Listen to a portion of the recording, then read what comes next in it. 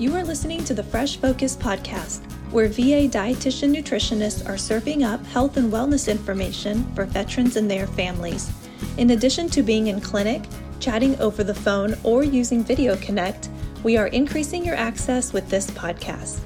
Every year in March, we celebrate the Academy's National Nutrition Month, and this year's theme is Beyond the Table. These episodes provide you tips on how nutrition can not only help your health, but also the environment by reducing food waste. Hello, everyone, and welcome to the Fresh Focus Podcast National Nutrition Month series. My name is Shelby, and I work at the John D. Dingle VA in Detroit, Michigan, and I have been with the VA for almost 5 years now. Today, I'm with Selena as we continue our discussion on sustainable eating.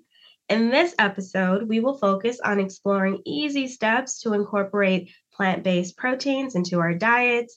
We'll break down steps on how to seamlessly integrate these protein sources into simple, delicious meals, offering practical tips for a more sustainable and nutritious lifestyle.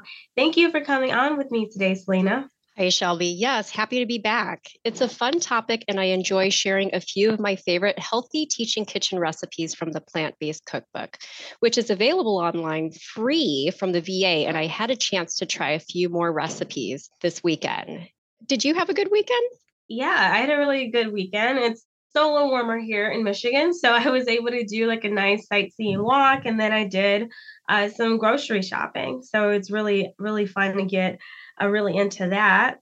And also I did some meal planning. So I was really thinking about just easy ways to incorporate just more plant-based proteins into my diet. And I know it can be easy to just grab like a chicken breast or a salmon or something like that. But as a dietitian, I wanted to focus, and with my passion of incorporating plant-based protein sources, I also wanted to focus on like a simple way to be able to do that. And I thought about our veterans, and I thought about my family members and how to kind of start that. For example, on a busy weekday meal, what would be a good quick go-to that you would use for a plant-based protein source? My family is pretty consistent with incorporating at least one meatless day into our dinner meal routine. I found it a lot easier and quicker to prepare tofu or beans versus having to remember, oh gosh, I have to thaw out the chicken, fish, or beef. Not only is it convenient, but it's also really friendly on the wallet and environment. I agree. And I'm trying to be more mindful about my food choices and how they affect the environment, and even just be more sustainable in my food choices as well, because I want it to be heart healthy. And being heart healthy also means increasing some of my fiber. If you haven't had a chance to listen to the Move with Fiber episode, go back to Series 4, Episode 22, and listen to Tori explain all about fiber. So Shelby, what are your favorites to supplement as plant-based protein options? Well, some of my favorites currently are veggie crumbles. I like to use those typically in the morning. And for all of you guys that are familiar, veggie crumbles are a meatless alternative to things like hamburger or turkey. And it's typically made out of a combination of like soy protein, plant-based flours, and dried veggies. And so I love to use that. I also love using different types of beans, chickpeas, whether they be dried or canned. But then also some that I think don't get enough love is maybe lentils or quinoa or even almonds. I totally agree, Shelby. I'm a big fan of oatmeal and experimenting with different protein toppings like nuts and seeds. The Plant-Based Cookbook has several oatmeal recipes, and I really considered adding quinoa with my oatmeal for a different texture and flavor in the mornings. What do you like to do for lunch? I love to do like taco bowls for lunch. I think they're really easy and a really good way to add in those plant-based proteins. So you can add in those crumbles that I talked about. You can also add like a healthy fat from an avocado. You can add quinoa, which is underutilized, I feel. Instead of rice, maybe add some salsa or some black beans, which will be another protein. So there are a lot of great ways to add in some plant-based proteins. And there are also a lot of great recipes in episode 40 that you guys can check out that'll go over a lot of different kinds of vegetables and proteins that are up to your preferences and tastes that you guys can check out as well. Yeah, those are great tips. And sometimes on those busier days when I only have like 10 to 15 minutes, I may toss together a quick fruit and veggie smoothie using some of those nut butters, flax, or chia seeds just as an added protein source. Yeah, those are all great ideas and sources. I think I use that as well for my for in the morning from like on the go. I really want to do something quick. I'll do like a veggie smoothie or something. Yeah. I talked about this with a veteran actually the other day, trying out a dinner recipe using like quinoa or lentils. Because one of my favorites to be able to add quinoa or lentils to a specific food is like a stuffed pepper or anything with any type of Italian type of sauce.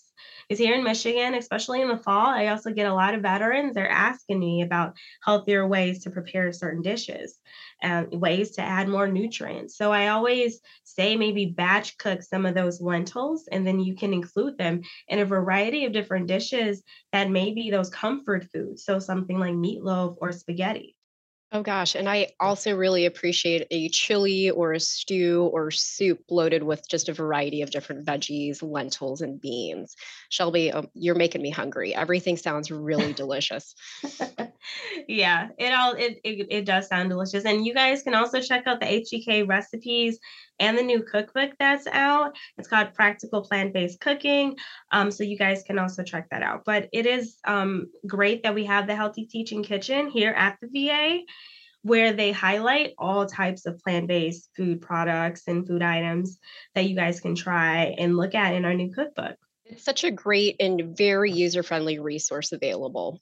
So, one of my favorite stories from a veteran telling me about their journey into adding plant based proteins into a main dish is just discovering the versatility of beans. Because typically they would maybe season their beans with like a pork, so like a neck bone or a ham hock, like very, very Southern style. But when we're looking at different flavors, we want to incorporate different types of flavors into the bean. You can also maybe try like a flavored smoke or use like a basil or an oil and garlic to make like a pesto, which is also renal friendly. And for all you guys wondering what that is, renal friendly means that we're just trying to limit tomatoes because that means that the priority is to limit our potassium, and tomatoes typically are pretty high in potassium. So we want to limit that. So in effort to do that, we may want to have a pesto instead of like a tomato based sauce. Yeah, in addition to its versatility in meal prep, I just think beans are a really great source of fiber and just very friendly on the wallet. Many of us probably don't meet our daily requirement of fiber, which for women, roughly about 21 to 25 grams, and for men, about 30 to 35 grams. But beans are really a nice easy way to increase not only protein, but that fiber, which helps with heart and digestive health in our meals.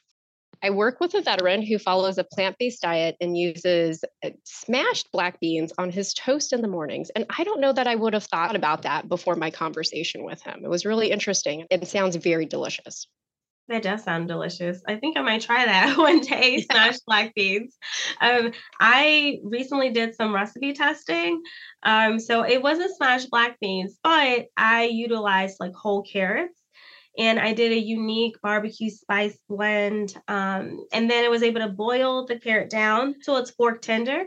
And then I sauteed it with a lot of different seasonings, and it began to kind of mimic this color and flavor of a hot dog. And so it was perfect. And it was a great alternative for that. So it was a plant-based, not necessarily a protein, but just a plant-based alternative. However, it could be a great side for barbecues. You can add it with baked beans. So you're adding it with your plant-based protein of the baked beans. You can add it in a salad. So there's a lot of options there for the barbecued carrot, which you guys can also get the recipe for on the HTK website. Yeah, I mean, wow, who knew there were so many ways to enjoy a carrot? And that's exactly, you talked about the plant-based cookbook. I mean, it really gives you a lot of ideas you may have not considered before. I personally really am a big fan of tofu. And if you've not tried it before, you may consider doing a taste test. Similar to what you described with the carrot, Shelby, is tofu is great for picking up flavors of seasonings that are being used in the recipe. I like to use a firm tofu and stir fry recipes with my favorite veggies and spices, including like cumin, turmeric, ginger, and garlic. But it's also important to note with tofu, it's available in different consistencies like silken, medium, and firm. So the tofu you choose should really align with the texture you're trying to achieve. And thank you for pointing that out too. I mean, tofu is like, it's a spectrum of things. You guys can always find a different one and try it out.